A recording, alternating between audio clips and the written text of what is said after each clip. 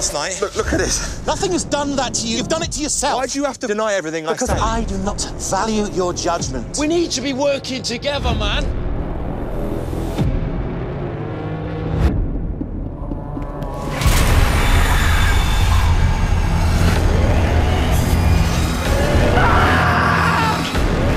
Oh my God!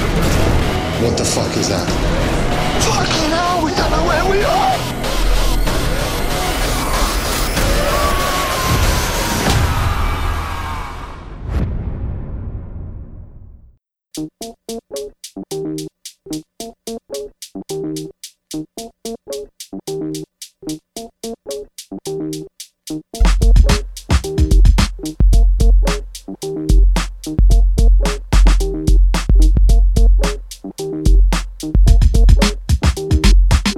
Hello and welcome to the Nomcast, the Netflix original movie podcast. I'm your host, Andrew Morgan. You can follow the show on Twitter at NomcastPod, or you can follow me at JokesOnDrew on Twitter and Instagram. This week, we go deep into the dark forest of Sweden to review last year's horror thriller, The Ritual. Based on the novel by Adam Neville, the film sets four college friends out to hike through the Scandinavian wilderness. An ill-advised shortcut through the forest brings them face to face with an ancient evil that stalks them at every turn. The movie stars Rafe Spall as the tortured lead Luke. You may have seen Spall in blockbusters such as Jurassic World Fallen Kingdom or Prometheus, or maybe you caught him in the Edgar Wright Simon Pegg trilogy of Shaun of the Dead, Hot Fuzz, and The World's End. The film is directed by David Bruckner, whose short pieces in horror movies like VHS or The Signal landed him this Netflix original, as well as some TV work on the reboot of Creepshow. To break this one down, I brought on one of the best podcasters in Connecticut, John Amenta, who co-hosts the Pint of Comics podcast and radio show, as well as the Pint Movie Invitational series, of which I am the voice of, and a past guest. I highly recommend it. Thanks for listening, everyone. Please rate, review, and subscribe to us on iTunes or wherever you get podcasts. Enjoy the episode. Give it a listen. All right, so we've been talking about doing this for a while. And when I asked, what kind of movies would you want to do? What type of, stuff you're into? And this movie kept coming up. The Ritual kept coming up as your choice. And I found that interesting because, obviously what I know of you is more of a pop culture guy, a sci-fi, a comic book movie, those type of stream. And the horror element didn't really come up, although we did just go to the Connecticut Cult Classics horror double dip. So obviously you're into it. Yeah. Oh yeah. I love horror.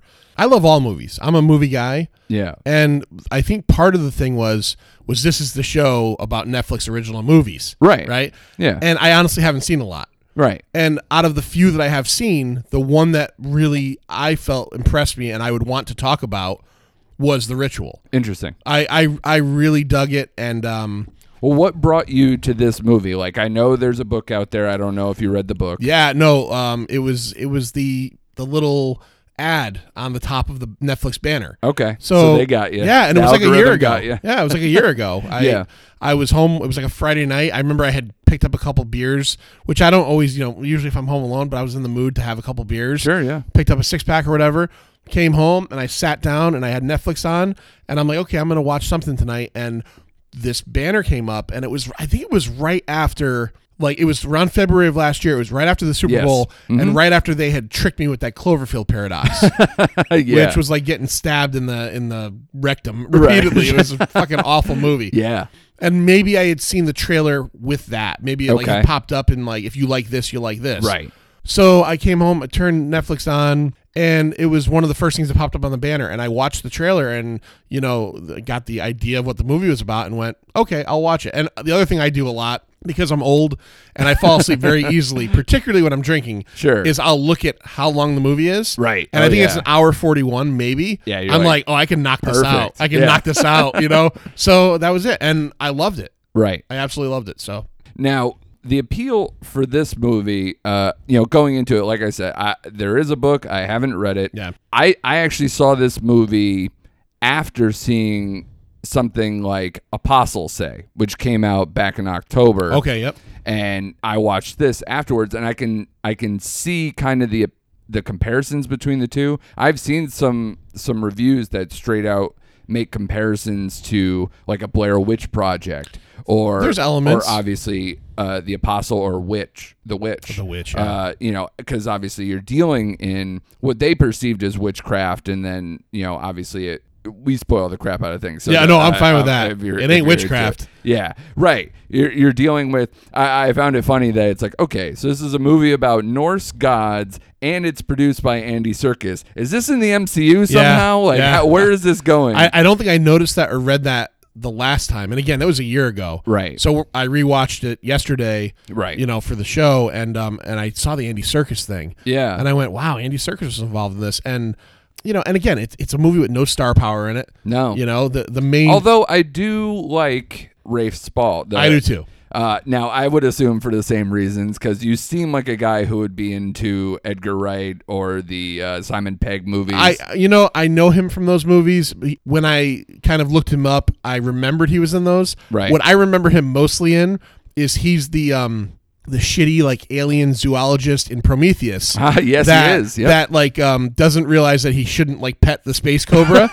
Yeah. And again, Prometheus, I've always said it is like the best looking shitty movie ever made. Yeah. And I really actually can watch it because it looks great. It's got Idris Elba, Charlize Theron. Oh, it's got good cast in it. Yeah. But that scene always makes me laugh. Yeah. And that's kind of what I knew him from particularly. And then I realized he played one of the detectives in Hot Fuzz, and he was in, I think, End of the World's End as well.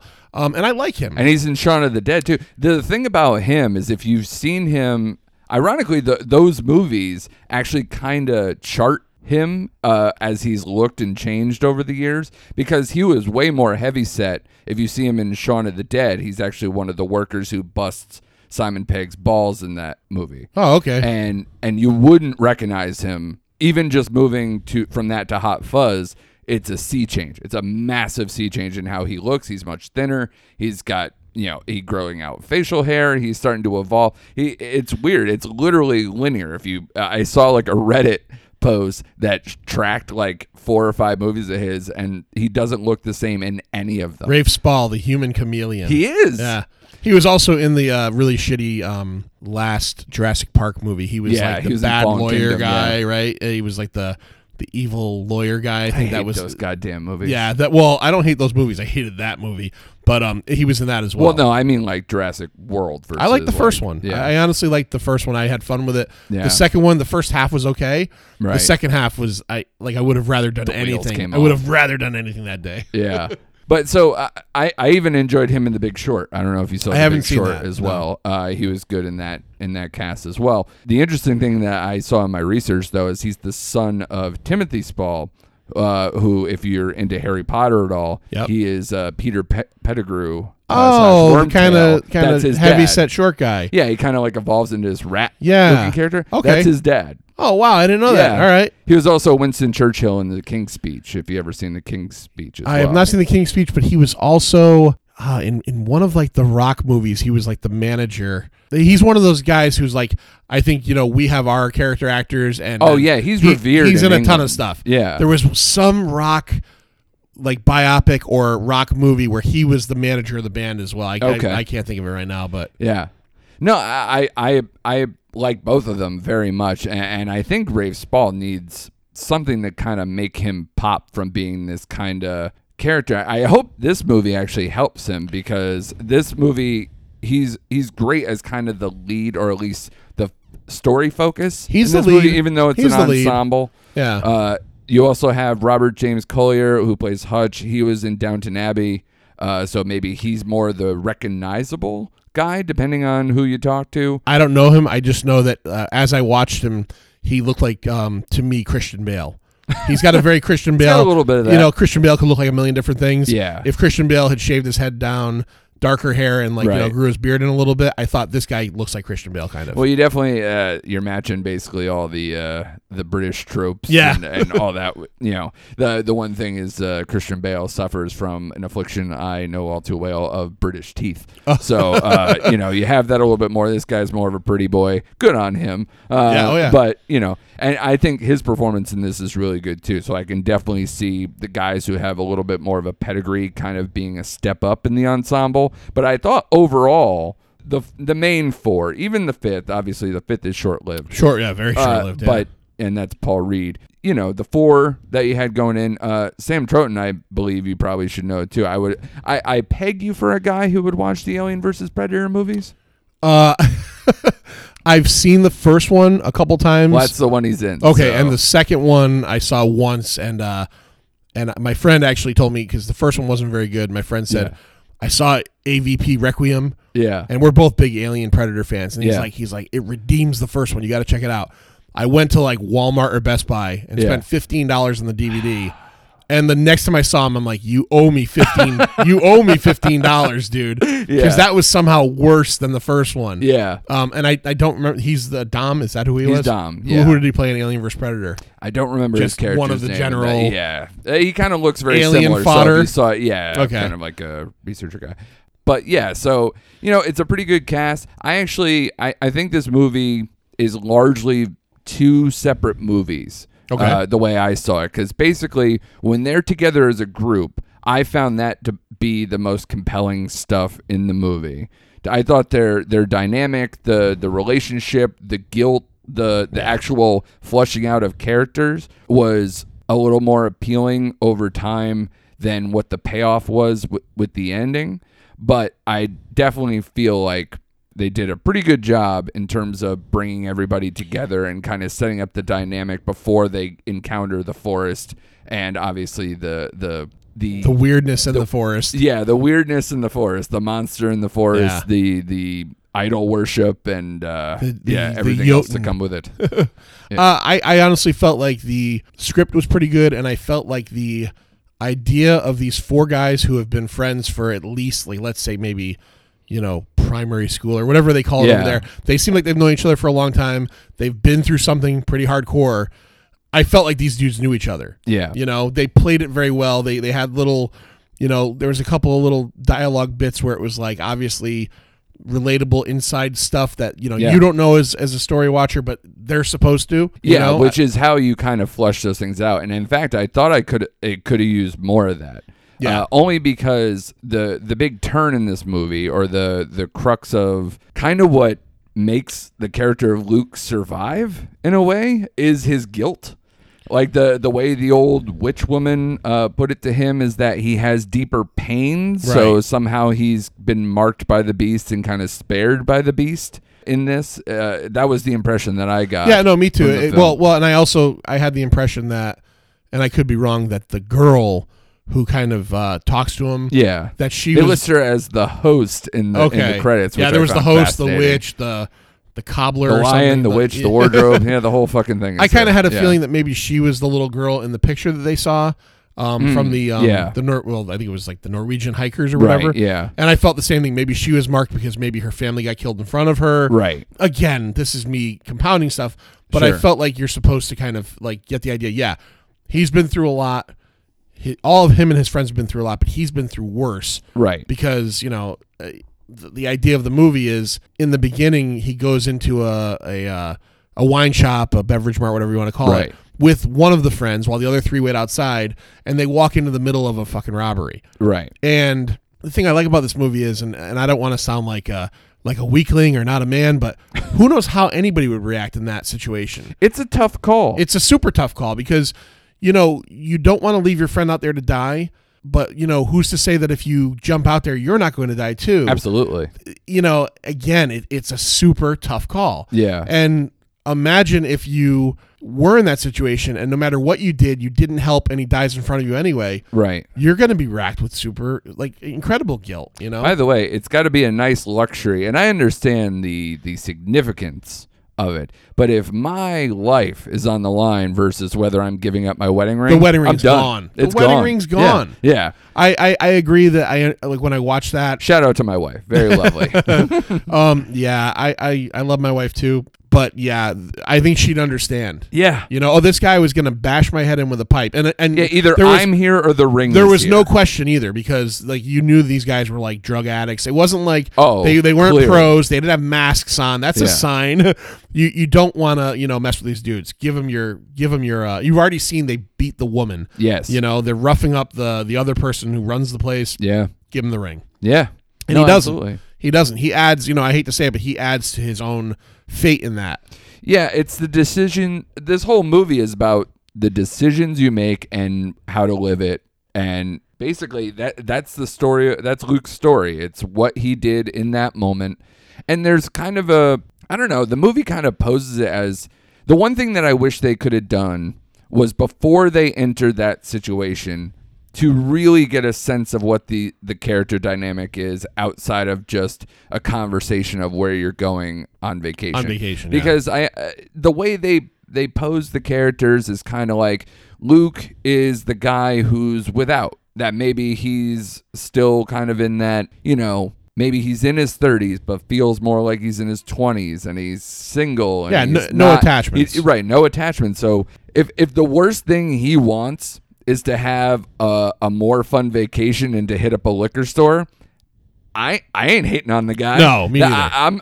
I'm 36 and I'm still there. I have 2 kids. I still would rather go to fucking Ibiza or some other nice tropical vacation than go for the typical white person stance of going on a hike in the woods. Any day of the week, Yeah. I would rather go to Amsterdam, as he said. Oh, 100%. Than go for a hike, even if it wasn't in the haunted magical woods of Sweden. You know what I Right. mean? Like he chose correctly. They chose poorly, you know, and in the end, it didn't work out well for any of them. Yeah. Yeah, it's literally the Holy Grail moment from Last Crusade. Yeah. They chose poorly. He chose poorly. The one thing, I mean, beautiful vistas can't match the vistas of those hills that they're camping in. But Lord knows, I already have an anxiety level that living in a quiet neighborhood gives me anxiety from a person who grew up in a more a louder neighborhood that was next to a fire department. Like, so I kind of crave that city noise. Right.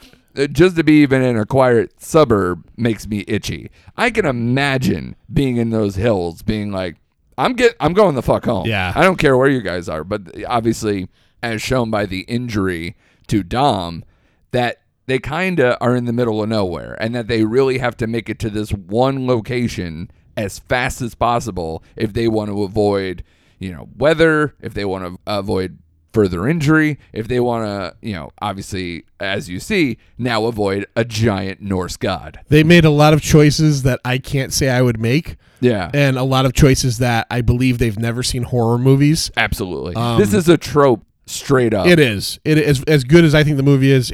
These characters are so, I guess, like nonplussed by some of the shit that happens before shit gets real. Yeah. Right off the bat, when they're walking into the woods, there's like an old abandoned vehicle there. Yeah. That just seems weird to me. Yeah, I'd be like, nah. Yeah, I'm I good. don't We'll know. walk around. Why is there? Yeah, let's walk around. Then they get in the woods and they start seeing,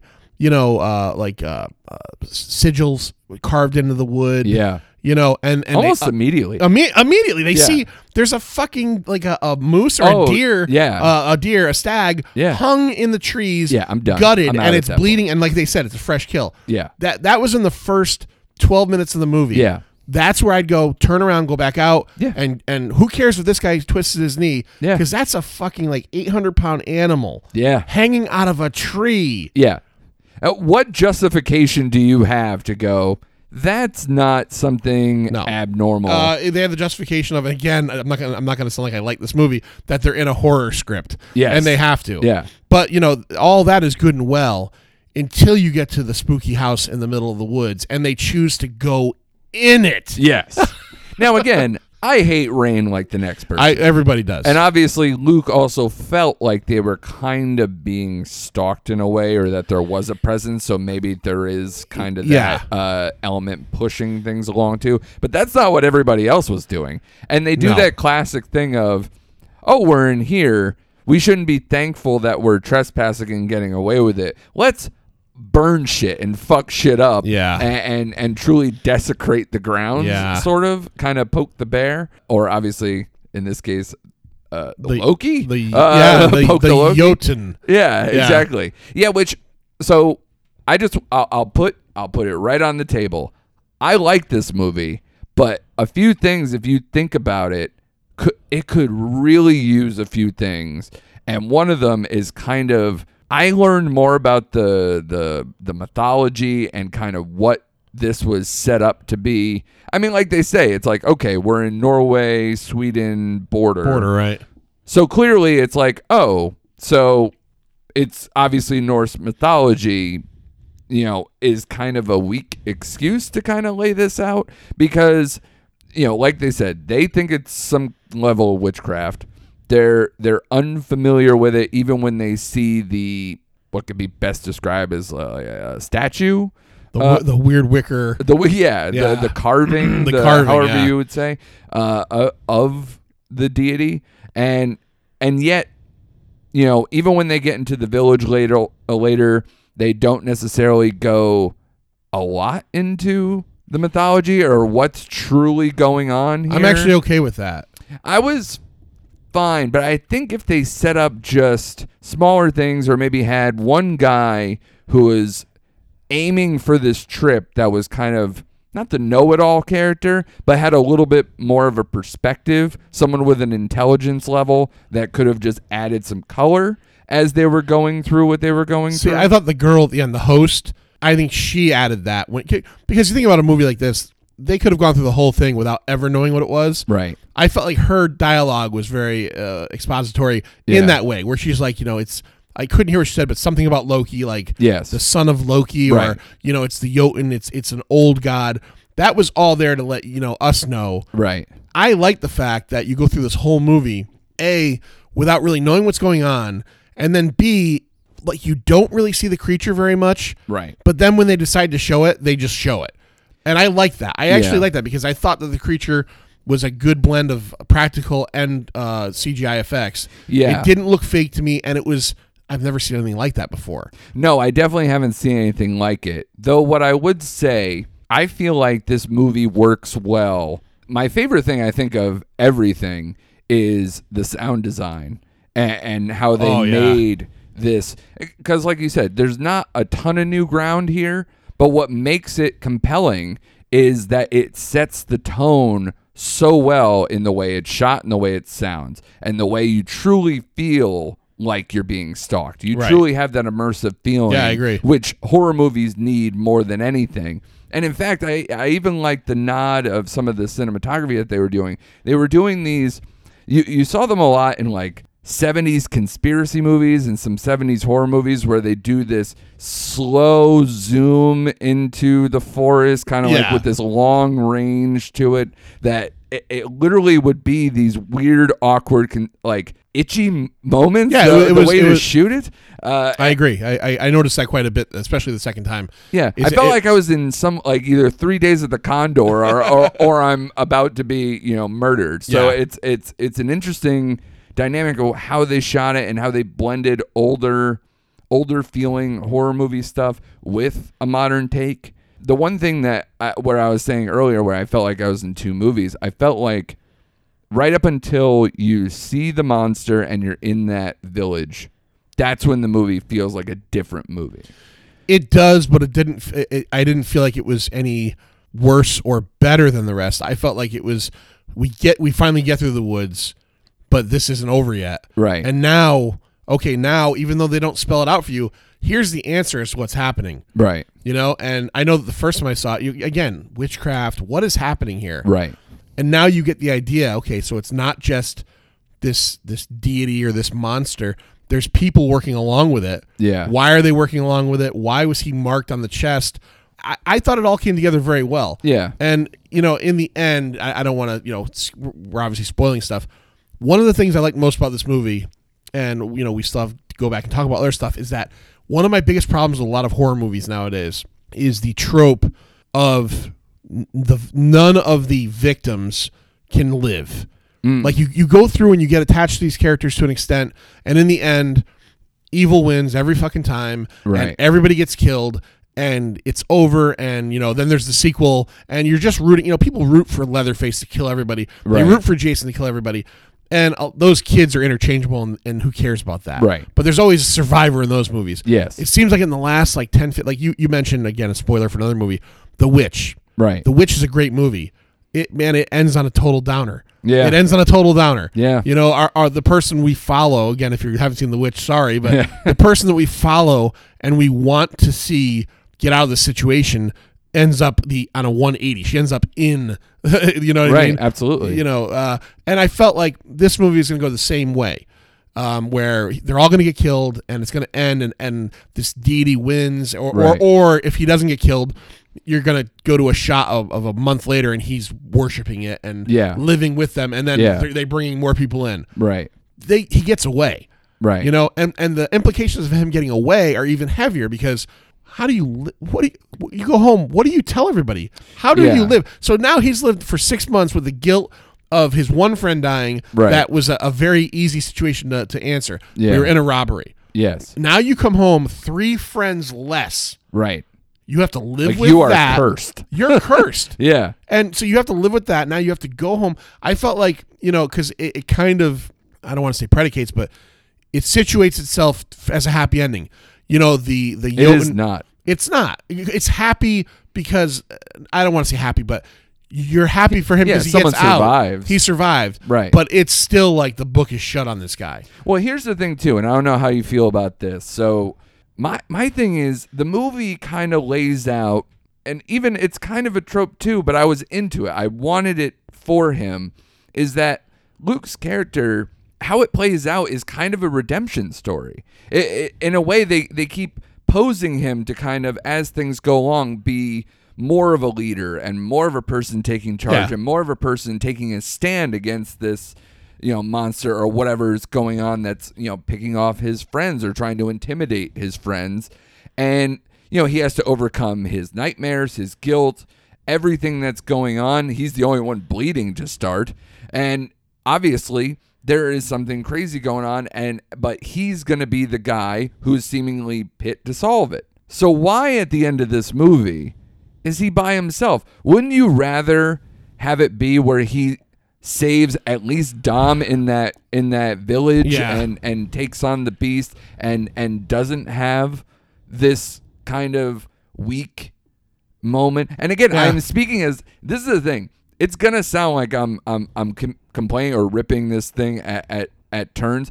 This is the beauty of this movie. I think there's so much good and so much of a great tone and setting for this movie and the dynamics of the characters that there's so many things that I think they could have done better, but the movie still works. Yeah. I guess as I watched it this second time, I did think that killing Dom off at the end didn't add anything to. We already knew the sense of danger was death. Yes. We already saw 2 of his friends basically impaled on trees and ripped apart. So we know that they're going to die. Right. Maybe Dom's death. Maybe there could have been a third guy in the pen, and that's the one they witness, and he still gets. I agree. I think the Dom thing might have made it a little bit stronger, and it would have also gone a long way for when he gets home. You have someone to kind of to corroborate his story, even if they think both of them are crazy. Yeah. Because really, what's he going to do? Drag police back there? I mean, right? He burned the house down. He a lot of those people were killed, but in no way, shape, or form he didn't get rid of the Jotun. He heard it. Yeah. One of my favorite scenes in this entire movie. There's a couple that I really liked. I love the idea that this thing gets its power from the woods. Right. And can't come out of the woods because that very last scene where he hits it with the axe, it's hurt. It's still chasing him. He gets out of the woods and he's out of breath. He's like kind of laying there, standing there, and it's just standing at the edge of the woods, and it roars at him. Yeah, and you realize this thing can't come out of the woods. Yeah, I honestly love that. And then his reaction is to just scream back at it. Although, as far as gods go, that's gotta hurt. There's got to be a pride level there. Yeah. You're basically knocked down to the level of a dog with an invisible fence. Invisible fence. Yeah. So I did feel for the for the god on that. I felt for the murderous pagan god. Yeah, because he finally met his match, and now you gotta deal with that. Now he has the guilt of there's the one who got away. The one who got away. If I could name this podcast anything except the title, that's what I would call it. The one who got away. Maybe we should make a series of postcard memes for the ritual that we can pass around. Luke on there. Yeah. Little hearts and the one who got away. Yeah, it's all wish you were here stuff written from the god to Luke that gets in the mail. He can't affect his dreams anymore. He can't get him, but he still can use a post office. Yeah. I find that interesting too, that the nightmares and the effect that he has also has a radius, that all the powers are there. It's not just literally can't cross a line. We kind of joked earlier that it's not witchcraft, but it is magic. Yeah. It's just Norse, medieval, whatever magic, and it's in those woods. And that's one of my other favorite parts about this movie is the fact that, like, one of my other favorite scenes is when they finally do get into that Evil Dead cabin. Right. And, they hunker down for the night. It's when they all kind of wake up and it has seeped into all of their heads. Right. In some way, shape, or form. I thought that scene was really strong. Like, he goes outside, kind of sleepwalks outside, has this whole hallucination about the death of his friend again. Yeah. And then when he's outside, he hears the screaming, goes inside, and the Hutch character, who's like this alpha male, is like rolling around, pissing his pants.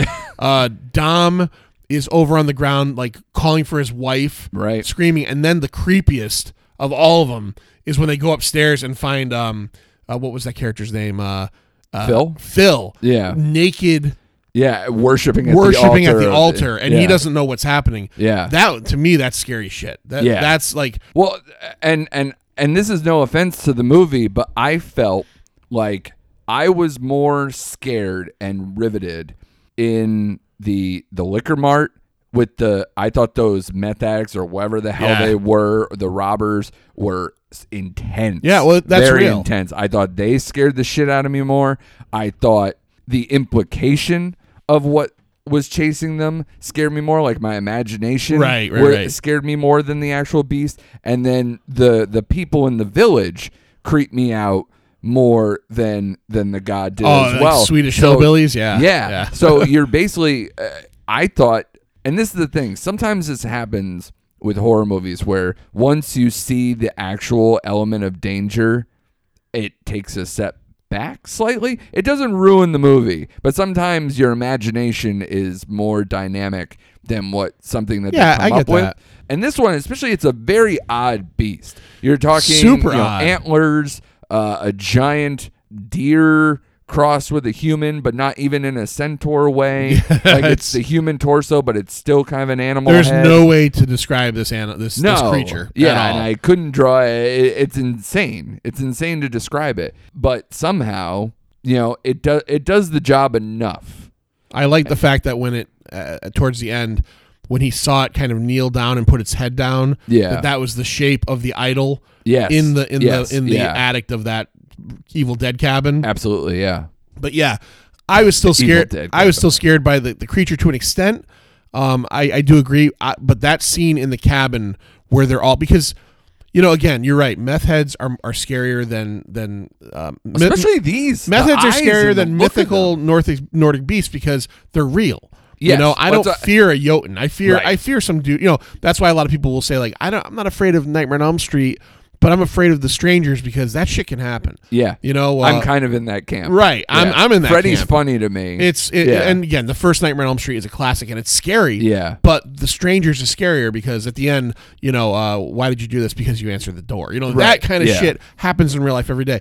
So the meth head thing. But for me, the scene in the cabin where they're all freaking out was very powerful to me because these are grown men and, it would take a lot to bring anybody to that level. Yes. That's a dream, I mean, that you think is a dream, that you're waking up pissing your pants. Yeah. I thought that was really heavy. And there was another scene that I thought later in the movie was really well done, very creepy, was when Luke is kind of going ahead scouting And again, it's one of those shots where they show the forest and you have the kind of like the score, the violin music, and it kind of pans in on one tree and you see a hand on it. Yeah. And then the hand moves. Yeah. Like, That really... No, that's what I'm saying. Yeah. Those elements grabbed me. Yeah.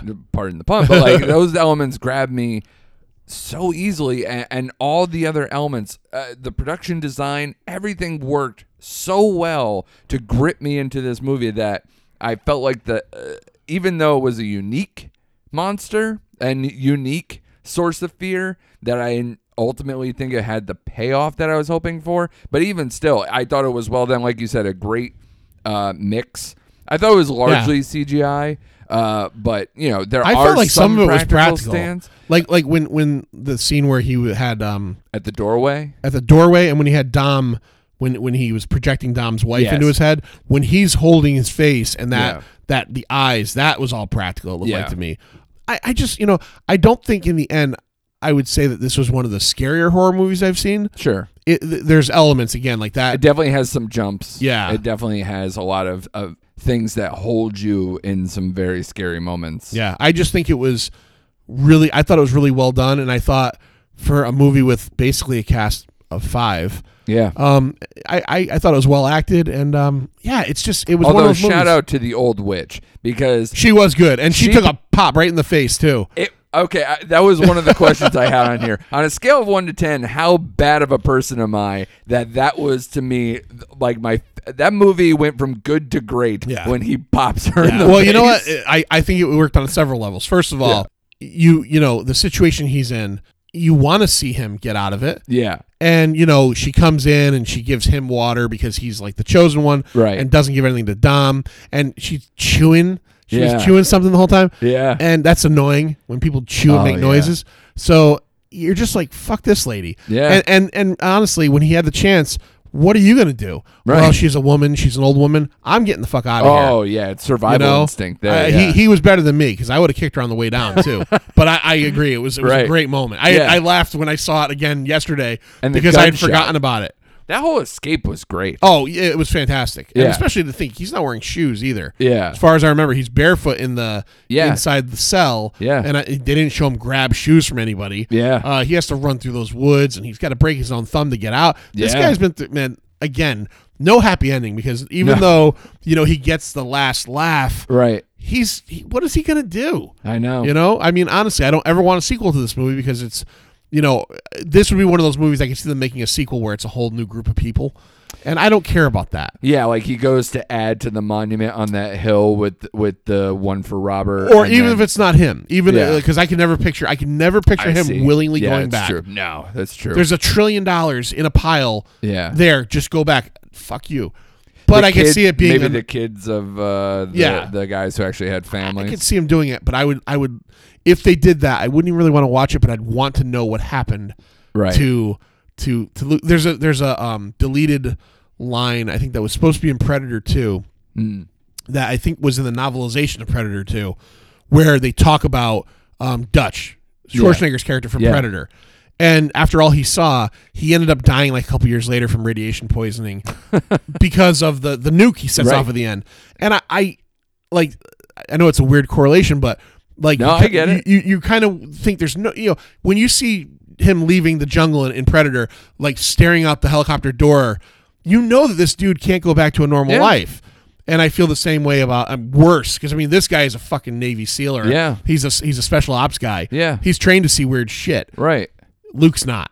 Well, it's kind of like I think you alluded to or maybe said earlier in the podcast. You always have that kind of what do they call them? Final girls. Oh, the final girl. Obviously in a slasher film or anything. And the one that always comes to mind because it's basically my favorite horror movie is Texas Chainsaw Massacre. Yeah. Oh, where Marilyn Burns at the end of the movie is literally psychotic. Oh yeah. In a truck getting away. That image is burned in my brain. But then if you think about it. What kind of life is she living? Is she survived? But did she? She left so much of herself in that movie. She had to jump through like 4 windows. Oh my God. In the Chainsaw Massacre. Yeah, yeah. I like a movie where it may end on a note where this person got through it, right? But then I like the idea of like how does Sally Hardesty or whatever her name is in the Chainsaw Massacre. Yeah. How does she live her life? Not well. Not well. Not well. I mean, and it was like literally like probably 5 hours of craziness. Right. Fucks you forever. Yeah. Same thing with Luke. Luke basically already was damaged because of a choice or non-choice he made. Yeah. And now he's got to go on knowing that. And again, he didn't contribute to their deaths this time. It wasn't, or I don't want to say this time, but there was certainly no, this was your fault. Yeah, he shouldn't have had the guilt. But it's still like how that, because again, even if you go back and say, how do you explain this to the authorities? Like, there's no way. Well, you got to go to Sweden and find, what do you do?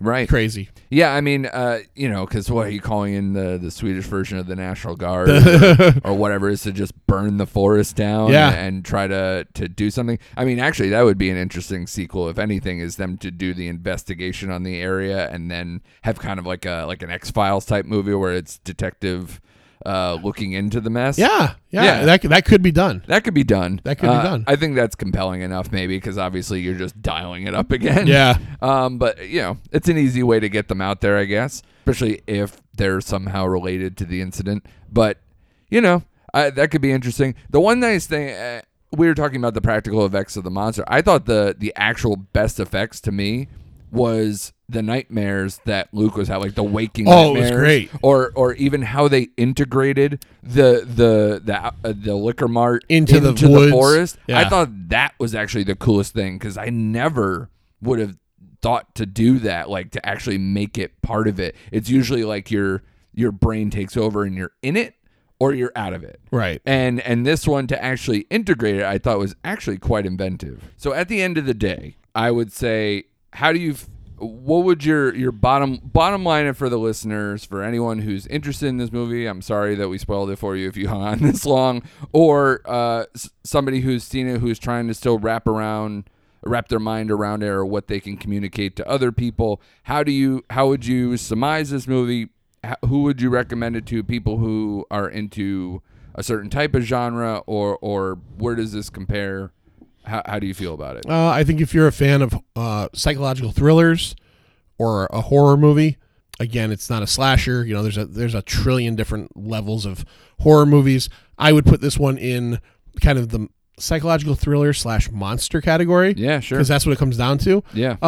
I just think if you want to, again, like I said before, hour 40 minutes. Yeah. So it whips through. I think if I could give this movie one really good credit, is that, like you said, it whips through. There's no fat on this movie. No. It starts, the situation set up, the situation of the friend dying. Yeah. Within like 8 minutes, we're in the mountains of Sweden / Norway. Yeah. And within probably 15, we're in the woods. Yeah. And so you go from there, and it is really A, B, C, D. It's what happens on these guys' hike, and how it gets weirder and weirder and weirder. Right. If you're not a fan of movies that kind of take too long to get there, or there's a whole bunch of kind of non-stuff going on in between these events, what's good about it is what you said, is in between everything, you get character building, you get character moments. Yes. And it really does kind of draw you to these guys. And when the shit hits the fan and they do start getting picked off, you're like, oh shit, Hutch. You know what I mean? Like,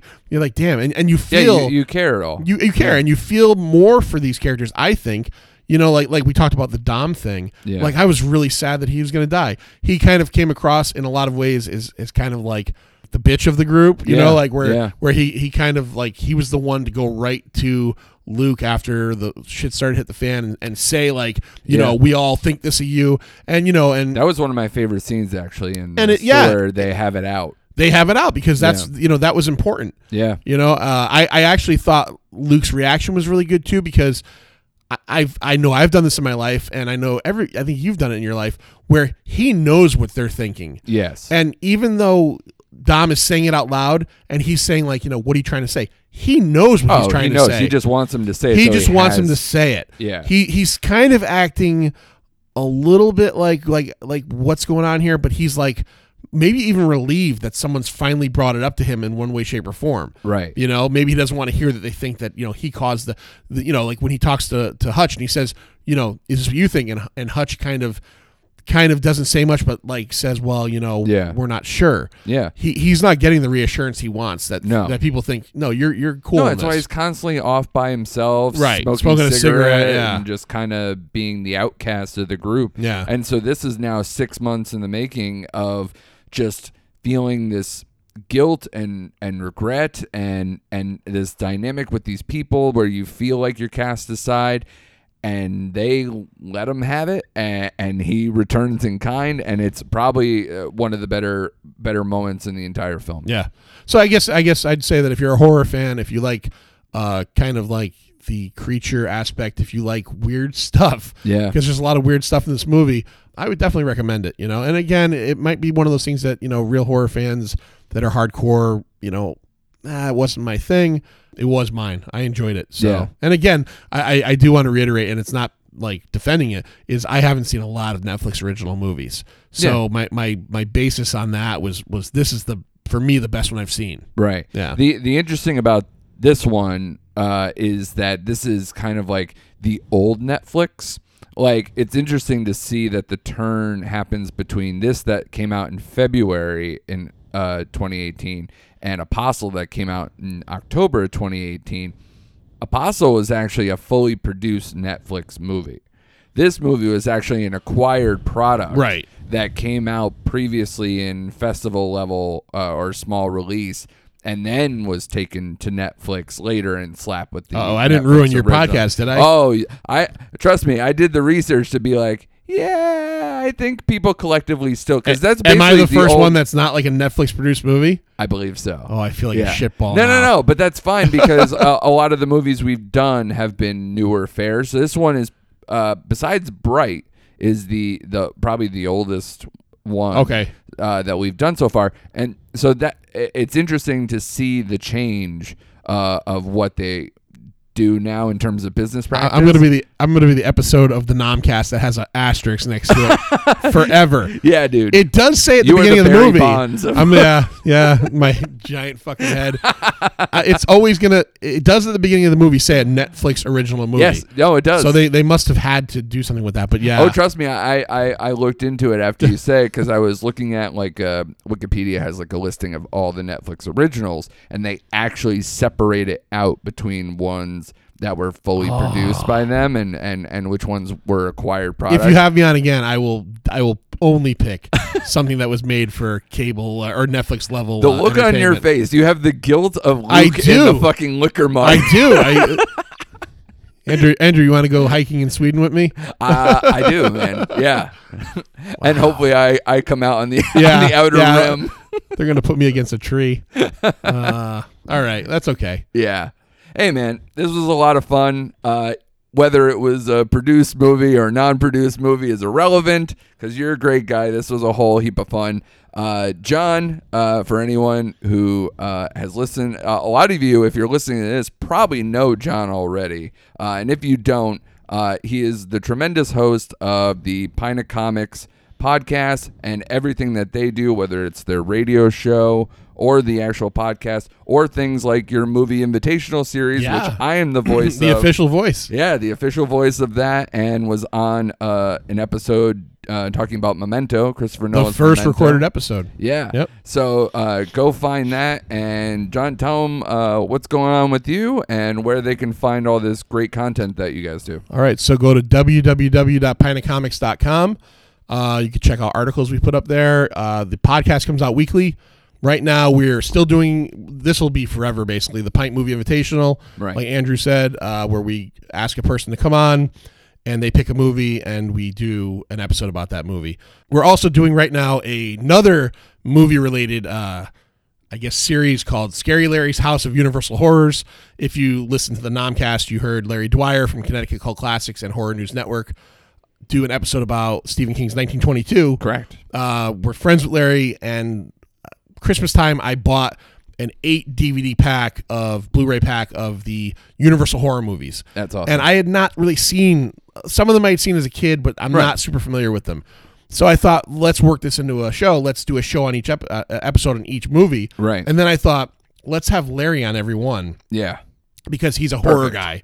perfect, and he can kind of give his opinion on these things. So we already put out our Dracula episode, and in a couple weeks we're doing The Mummy and Frankenstein.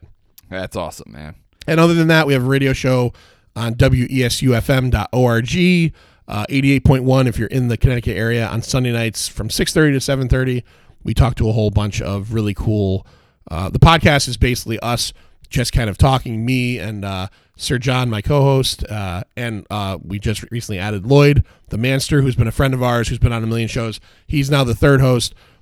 That's basically kind of pop culture talk, movies, comics, all that stuff. Right. The radio show is pop culture talk, but more based around having a guest on. Absolutely. We've had some really great guests on. Andrew's been on the show. And, yeah, it's a lot of fun. And it's always a lot of fun. So check us out there as well.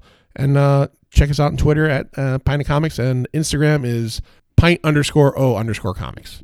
So much fun, man. You guys do a great job over there. Everybody, please check them out. And thank you so much for being on, man. Dude, this has seriously. been a blast. Awesome. Next time I will truly pick an actual, I don't know what you're going to be able to call this now. It's not an original. It's like the cast. I will put the asterisk on this episode. Please do. It'll actually make me feel better. And hopefully you'll invite me back, and I'll pick something like, I don't know, Death Note or something that maybe was actually produced for Netflix. All right, man. Thanks a lot. No problem. Thank you.